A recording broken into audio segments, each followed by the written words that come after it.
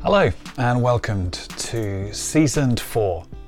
It's a podcast that seeks to encourage and inspire you on your journey. So today's guest is with David Vincent, and he is a fascinating person who I've known for a number of years. And his main work that he's involved with is with his charity focused at creating strategic prayer movements in and around the capital of England, in London. And with that, his journey of where he's come from, where he's going, and what then that looks like in spiritual behaviors on a day-to-day basis is something that you're going to find very fascinating. And so look, let's get into the devotion and then take it from there. Actions speak louder. In the Gospel of Matthew, chapter 5, verses 40 to 42, it reads, "If anyone is determined to sue you for your coat, give him the shirt off your back as a gift in return. And should people in authority take advantage of you, do more than what they demand. Learn to generously share what you have with those who ask for help, and don't close your heart to the one who comes to borrow from you." I've recently been on a course covering mental health. It has been amazing. On the last session, the trainer said something that made me sit up. Startled, I did my homework. Using word counts, I checked out how many times a certain word appeared approximately in the Bible. Belief was 175 times. Faith was 240 times. Sin was 415. Love was 530. Take 1,300. But the word that stood out was the word give, and that was 1,750. That is more than belief, faith and sin and love combined. Call me basic, but there's something in this. Irrespective to the context of the usage of how the word is used, the action of giving is dominant. Godly giving comes from a place of generosity and peace. The Lord's Prayer asks that He gives us what we need. The very act of graciously sharing, giving, is something that our Father is into. But God loves a cheerful giver too. Giving is a gift. Giving can be an item, time, words, actions. Giving is me giving up what's mine to share with another. Godly giving stems from a place that seeks the best of the other, giving life into places that need it. As you journey through your days, ask God to bless all your gifts of giving. And as you do, watch how this brings heaven into your world. Amen.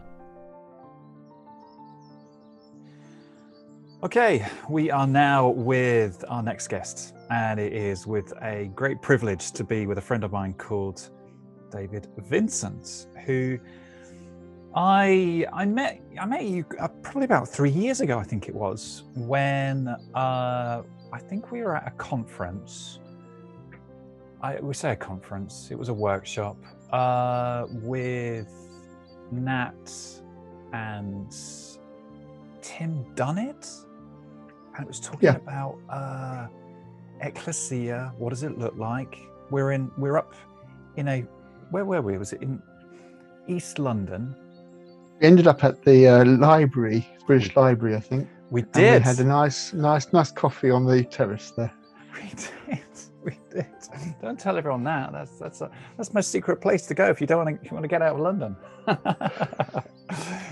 I've actually now told everybody there.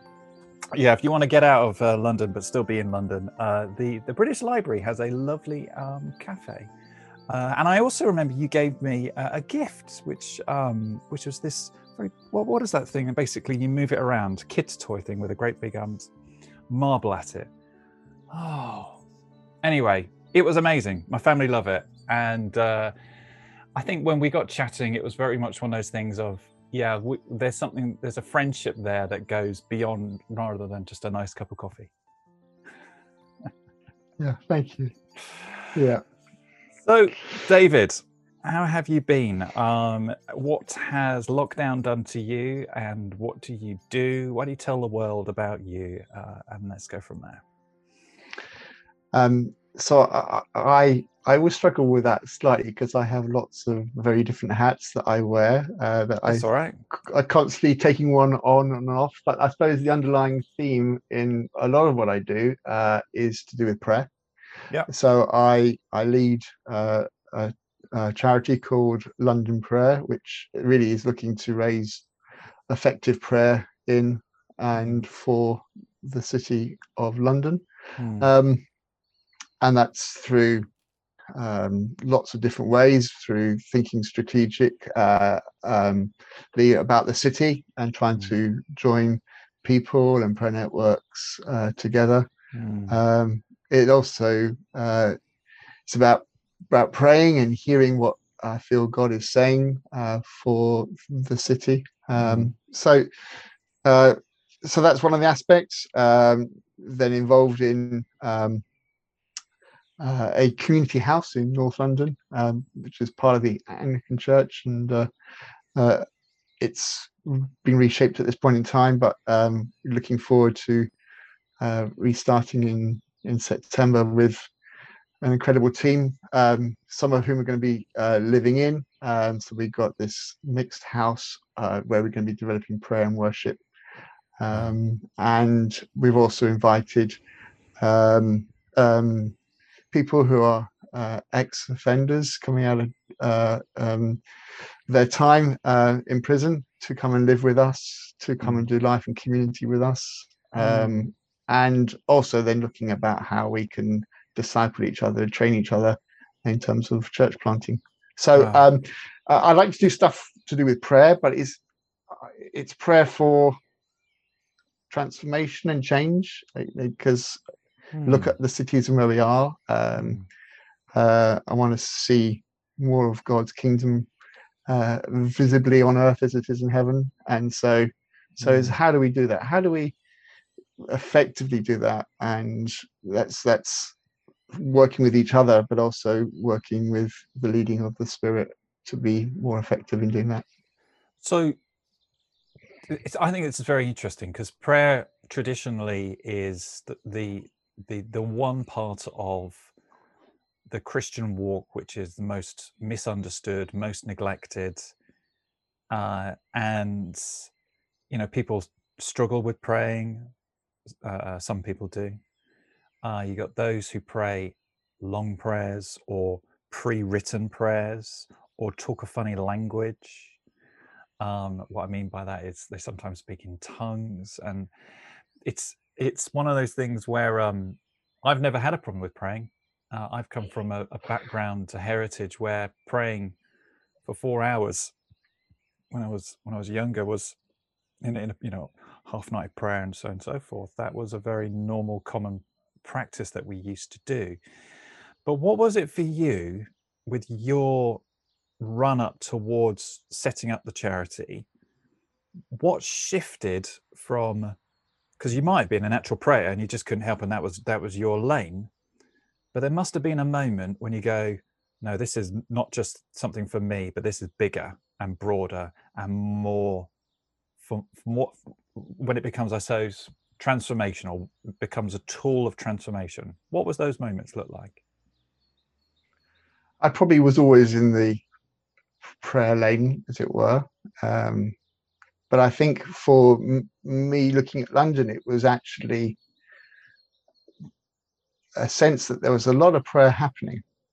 Yeah. You talk to Christians, you talk to churches and groups, and there's lots going on. But a lot of it was so isolated from what other people were doing. And so it was like, well, if we're going to have an impact upon a city, we need to think at the level of a city. And we have lots of people who are praying, but are thinking of the level of the street. And so how do we join some of that thinking together to start to look at some of the wider patterns and needs, and to a degree of coordination, so we can be more effective in praying for the city as a whole. Because there's an aspect I think is quite interesting with there's a shift in the scripture from where you see Jesus as ministry very much dealing with what he encounters as an individual in the face-to-face. He comes across a situation and he prays and he sees God move into that situation. And then you get the writings of Paul, where he's talking far more in this other language of spiritual powers and thrones and our position in the heavenlies, and there's a shift that takes place from William Jesus's ministry to some of what Paul hints at as the ministry of the church. And I think a key pivot point for that is that what we call Jesus's great commission to the disciples. And he comes from this point of all authority in heaven and earth has been given to me, therefore go and make disciples of all nations. And so there's a shift there that becomes a discipleship, which isn't just about individuals, but it's about nations. And obviously, it's smaller than that. It's cities. And I think there's a shift because of what he does in the cross and the inheritance that we have of who we are in Christ in terms of authority that we have. We shift from a model of authority which is based upon Genesis 2 and 3 of being given the earth and to rule over it, to actually being in Christ, who is the one who is above all, who's seated in the heavens, and we are seated with him, and we have been able to exercise authority in that realm, which deals with things at a wider level, which gives us a ability to deal with things holistically in a city, as opposed to just dealing with what we face person by person in our particular street. I love that. I as you were talking about this and reflecting upon prayer, and I'm reflecting on the family prayer that Jesus shared upon us. Says, "Our Father in heaven, hallowed be your name. Your kingdom come. Your will be done on earth as in heaven." And then the next thing he says is, "Give us our daily bread." Now, obviously, I read that as it's not bread; it's the things that we need. So, out of a place of intimate relationship, inviting God to inviting His ways to be part of our ways, or more importantly, our ways to be His ways. As a consequence of that, generosity and meeting people's needs starts to come out of this, which is by no means a surprise. Why you start thinking about, well, what are the needs? And you look beyond the streets, but you also look into boroughs and you look into spaces, and sometimes it's quite specific. Yeah, I think I'll go back even further. You pick up that the aspects of the Lord's Prayer. It's the family language, as you say, of fatherhood. Yeah. But it's also the family language of inheritance, because it isn't just a relational word in terms of, yes, I'm his child, he is my father. I mean, we could pick up the fact that the word before that is our, so it's not an individual thing; it's always a corporate thing. Brilliant, absolutely. But if I, as Paul says in Galatians, if we're children, then we are also heirs. And so the whole point of being one of the aspects of him being our father is that we are sons, and if we are sons, therefore we are heirs, and therefore we have the rights of inheritance, and so therefore we have the rights to draw upon the things that Jesus has for us, and the fullness of our inheritance in Christ is what we can pull upon. And so there then means that we start off in prayer, secure in our relationship, because we know we have a Father who loves to give us good things, because that's how he describes himself. He says, you know, even you sort of, you earthly men, you know how to give good gifts. Well, what about your heavenly Father? So there's an expectation of receiving from the generosity of the Father, which is revealed in that. But there's also the aspect is of the resourcing, because I think that sometimes is the question is like, will God and can God?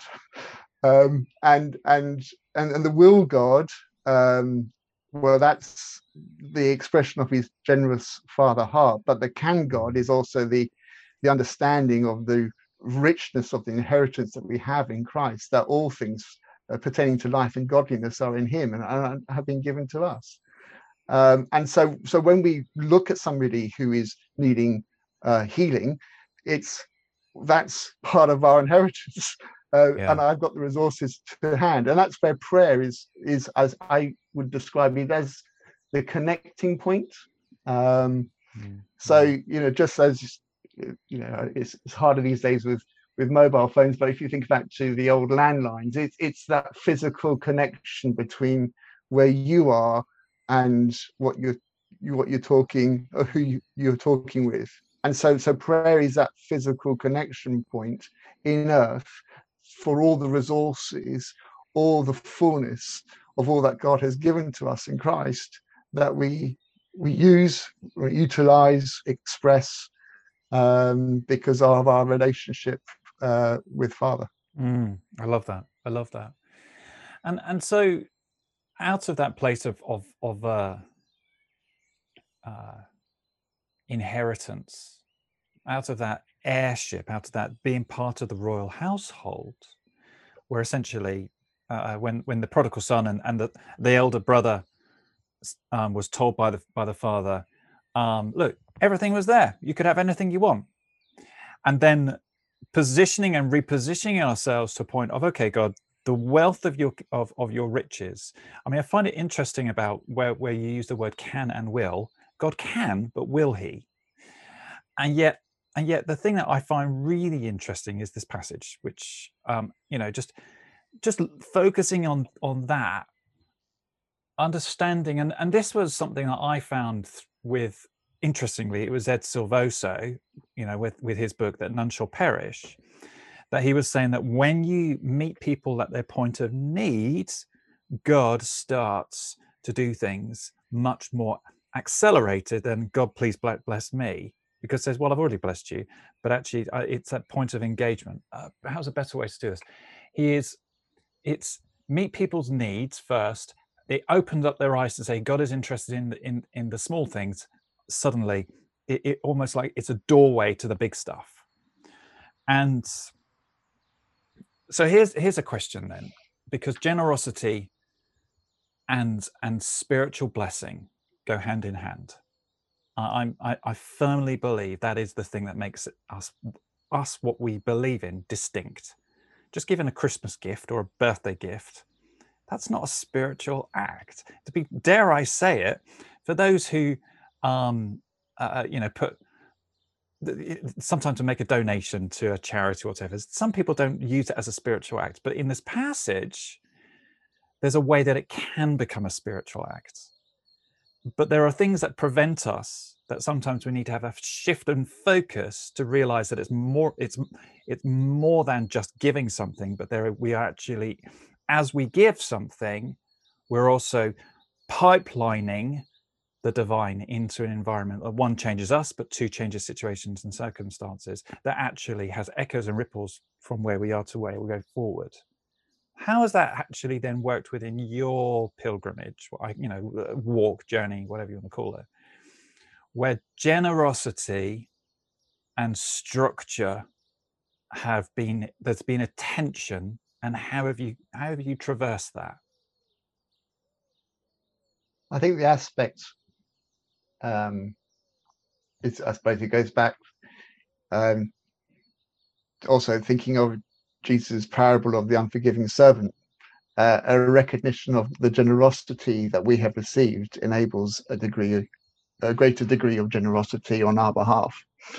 And if a real recognition that, going back to that sort of sense of a father who cares for us, who provides for us, has made the resources of heaven available to us, then if we really grasp that, and I certainly don't, even as I'm saying that now, I just think, wow, that changes my thinking about my approach. So if I see a need, where am I giving it from?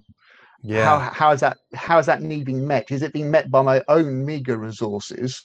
Yeah. Which case I might want to go, oh, can I afford it? Can I do that? Or how's that going to impact upon X, Y, or Z? Or do I see actually I'm giving from the unlimited resources of God, some of which He has entrusted to me to use, which empowers me to be able to think about, is this what you want to do?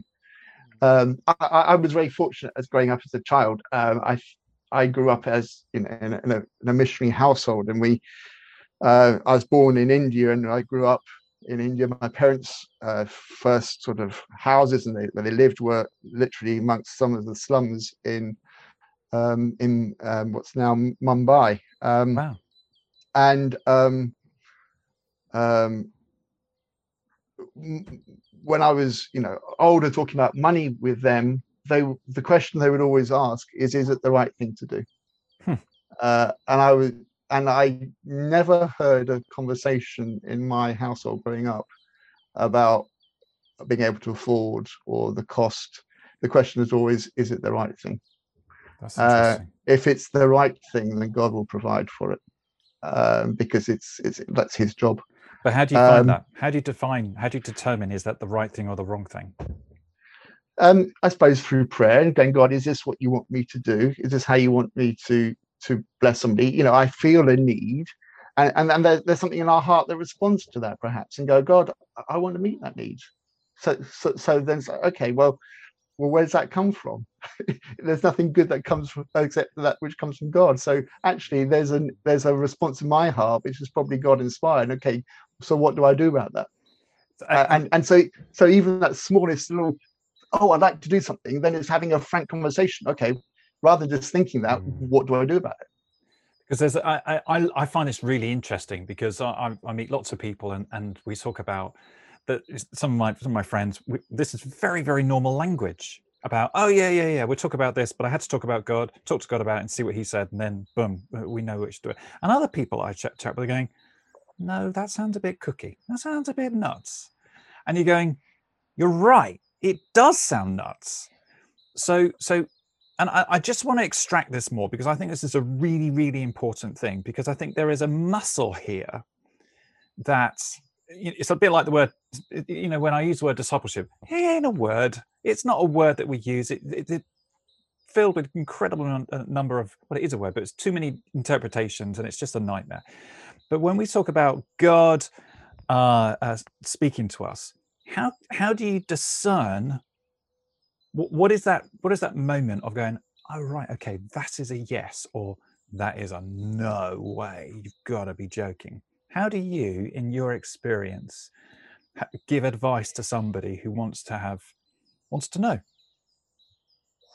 If it's around money, then I'm aware that my natural tendency is probably to be a little bit stingy. So the fact that I'm thinking about giving something is probably that's a little bit outside of my own thoughts. And I suppose there is that awareness of outside your own thoughts. Where did that come from? God, was that something that was inspired by you? If that just came to me, then I believe that you speak to me, and that's that sort of sense of origin of thought is something. It also talks about, let the peace of God rule in your heart. The word there is referee. Let it be like the arbiter. And so sometimes I would use that. I call it the peace test, about a particular choice I sometimes have to do or something. I go, okay, God, this is option A, option B. Yeah. Well, what do I do? And I would just sit with it, and I would just imagine option A, as Yeah. having been enacted. Yeah. And how do I feel about that?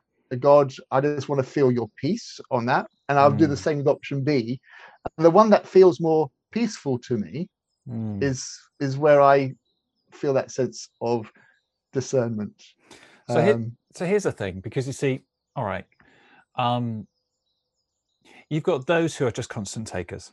They're just taking you for a ride, all right, for one reason or another. We've got this classic case here, the story about the centurion, or someone, when a centurion says, like, give me your coat, and Jesus says, and give you a second one, which was, of course, that's a difficult thing in that cultural context, because that meant you had nothing. And then we've used the juxtaposition about forgiveness, okay? And we talk about how often do we forgive? And Jesus says, well, 7 times 77, which basically means, well, you keep on. You just keep on. But I think forgiveness is a spiritual act. And I think generosity is a spiritual act. And I think personally, actually, generosity is more profound. My family have experienced incredible generosity from people they've had the lump sum, and they've helped us when we were growing up. And we knew it was a lot to them, but they said, no, we need you to have this because we know that you're in a really very, very difficult time. It changed our lives. But yet you've got people who are constant takers, all right? And you've got other people who are constant givers because they want to feel that they're wanted, etc. And there's what I call faulty behaviors. And you got the takers are those of I feel entitled. So they'll just keep on taking. I have an idea on this, but I'm interested to hear on your thoughts on this, because you're going to get some people in your house of different characters and different backgrounds from different walks of life with different flight paths. And yet you're encouraging to get involved in an epoch of Christ amongst us. And you have to embody that. And your others will have to embody that and model it, and so on and so forth. How do you bring in the balance and checks? Where's discernment, and where do you start and where do you stop?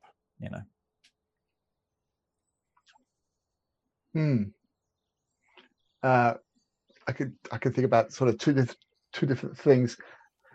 Proverbs 11, 24. It says, there's one who scatters and increases more, but there's one who withholds more than is right, and that leads to poverty. And that scripture is a verse I've used a lot in praying about London and the city. And some of the corporations, and think about even London's sort of relationship with the rest of the UK, and everything that seeks to hoard and hold on. And it leads to poverty. One who withholds more than is right leads to poverty. So you might have those people that you were describing who are takers, as you described, and they are holding and withholding more than is right. And they may have a materialism around themselves, but actually there is something of poverty about their spirit and their nature that you can observe, and people can observe, and even those, and there's something which it's a poverty of the soul which damages. Yet there's an increase in those who scatter, and the joy of seeing multiplication, of seeing the fruit of what you are giving reproduce itself in the lives of other people and in the places where you're sowing. I think there's something which brings a sense of fulfillment, because ultimately that has an endurability about it. There's one thing that remains, which is that which is done in love. And so you can observe the inheritance and the legacy of acts of love, because they have an enduring activity. And even as you were describing your childhood, you can think, wow, that changed us. Well, there's a legacy of love and the generosity of love that comes out in that giving, which is something of the nature and character of God. So I think that's one aspect. I think what other people do is different from what we are called and responsible for. We are called to scatter and be generous, and if they are those who take for themselves, well, actually, they may learn the hard way that leads to poverty, but that doesn't change necessarily what we do. Yeah, and that's really helpful. Yeah.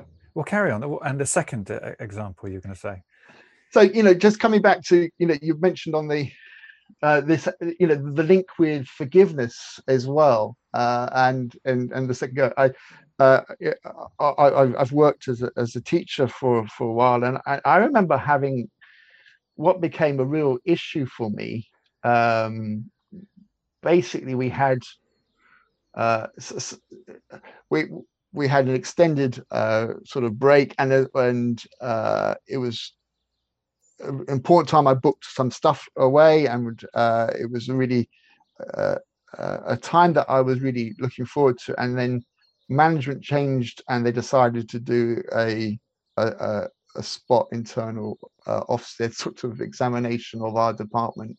And it basically meant that I lost that whole holiday. I had to cancel the holiday, and I just had to work. And I was furious. Yeah. and I really struggled with it. And it ate at my soul for a little while. And I was having to, God, I really don't like this, but I really, and it was that scripture that we're looking at about when someone in authority takes something from you. How do you respond to that in a way that actually helps? The thing which really helped me, and I've used it talking with others in another context, when you are struggling with a resentment where you feel that you've had something taken from you, and how dare they, and you've got this sense of struggling to forgive, then I found that the thing that broke it for me and changed that situation in my circumstance was a conscious decision to give. And the way that I did that, I said, that weekend and that time away, I give that to the school. I give that time. I make a decision that actually I don't consider that was taken from me, but I will give it as a gift. And this goes back to where we were starting, perhaps, because I have got a fullness of resources that comes from God. I'm not limited in terms of my resources. So therefore, I can be generous in my giving to even other people who will perhaps take from me. So, is the coat, okay, they've taken my coat, but actually I've got a father who will provide for me another coat. And so I sit myself in that response of intentionally deciding to give. So every time that thought came through, they've done, no, they haven't. I gave it. And I give of myself because that's what my life here is for, to spend of my life here for the sake of other people. And that breaks the power cycle of having something being taken. It makes it a gift, which means I've sown into that circumstance. And also it takes away any power of resentment from working in me. And that really gave me a new sense of joy in a way that I was struggling. And I found that having that, sometimes through gritted teeth, decision, I will give this, I will not allow it to be taken from me, as a really key way of dealing with some complex situations even. That's amazing. I mean, that is such because resentment and a sense of entitlement on how dare they's, things that we have, that are sometimes taken away from us. I mean, I know time is our biggest commodity, isn't it? It's the most precious thing that we have. And when something they take away or is a waste of time, et cetera, that is amazing. So, I mean, the disciples were like that, about the taxes, like, well, give to Caesar what Caesar's. And actually, look, it's not a problem, boys, because God will provide for us. go down to the shore, you'll find a fish with a coin in its mouth. Yeah. It's just like, just give. Yeah. And if we need some more, then it will be provided for us. Yeah. But the key to all of this is that generosity stems from being in the heavenly mindset, that God is part of this process and that we are what we call living sacrifices. We're here to give. We're here to be pipelines of blessing. Yeah, I think more a pipeline sounds too passive. No, you're right. You're right. But we're vessels. We're there to be used to be a blessing to those around us, if that makes sense. But we have to choose to be part of that because we have choice. And because we have had so much given to us, we have the fullness of the riches of our Father. He is our inheritance. So why would we not give something? Because we've got everything. Yeah. I was doing some shopping. When was it? On Friday?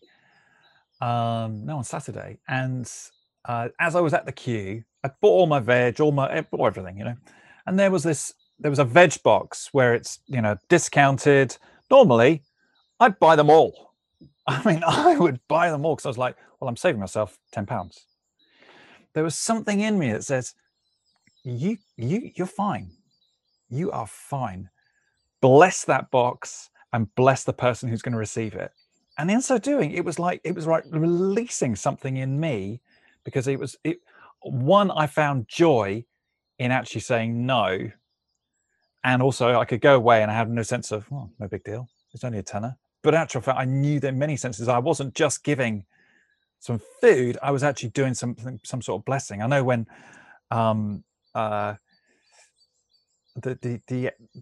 the Transform Our World crew, they talk about when they go to places, they say, God bless this establishment, bless this management, bless this whatever it is, wherever they are. And in so doing, they are opening up the doors of God to pour in his glory and his righteousness and goodness and grace and mercy into environments. So talk to me about how this will work then within your house, your community house, because this will be a lifestyle of generosity, a lifestyle of spirituality and generosity on a 24/7 environment. How are you going to do that, and how is that transferable to people who will be living in it? Oh, that's a challenge. I think you said yeah. Yeah. I think the way we work and interact with people, and all the little things that perhaps annoy us about people, if you are approaching them from the stance of generosity, I've got capacity to deal with your annoying things because I've got capacity, because I've been given all things. Right. And so therefore I can give space. I can give a gracious response, even if I feel it's costing me, because I've been given. And so building that idea and mentality into the way that we think then enables a degree of graciousness with each other.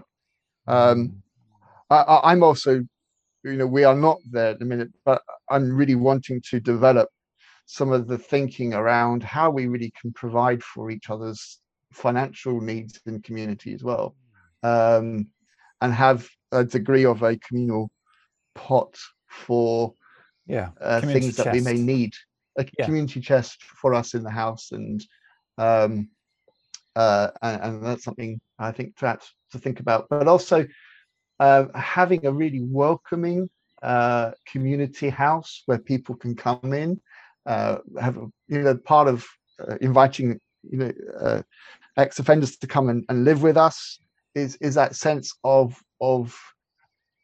giving out of the sense of generosity that we've got. That it isn't, we don't just pray and devote ourselves to rhythms of prayer and the offices of prayer for a introspective community where we feel that we've we found something of God and we can feel smug about that. Well, it's got to be something that has a real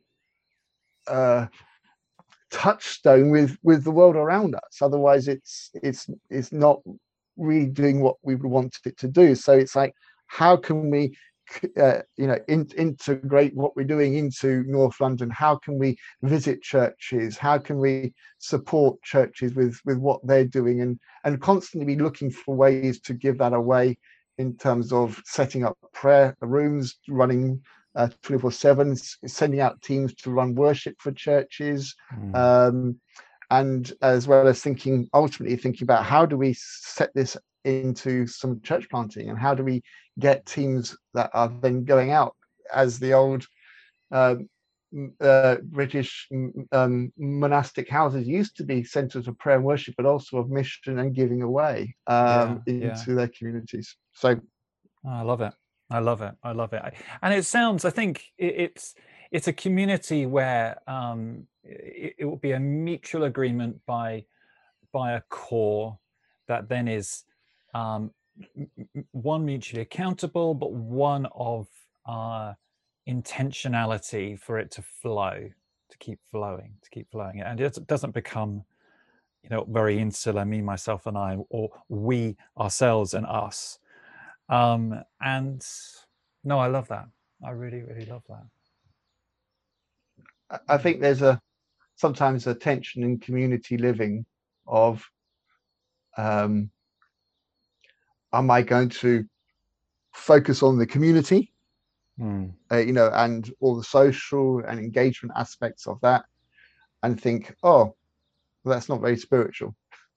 And then there's the community aspects of, let's really focus on the prayer and the worship and those things, and that's more spiritual. But actually, that's a real false way of thinking about it, because it's only through the interactions with other people that you discover your challenge points and your reforming points, and the areas where you are blind to yourself, and that causes you to be pushing further into God for yourself and the things that you discover about yourself, and so that synergy of being in community, living with people, and developing prayer, those then feed on themselves in a way which what we're looking forward to really getting established.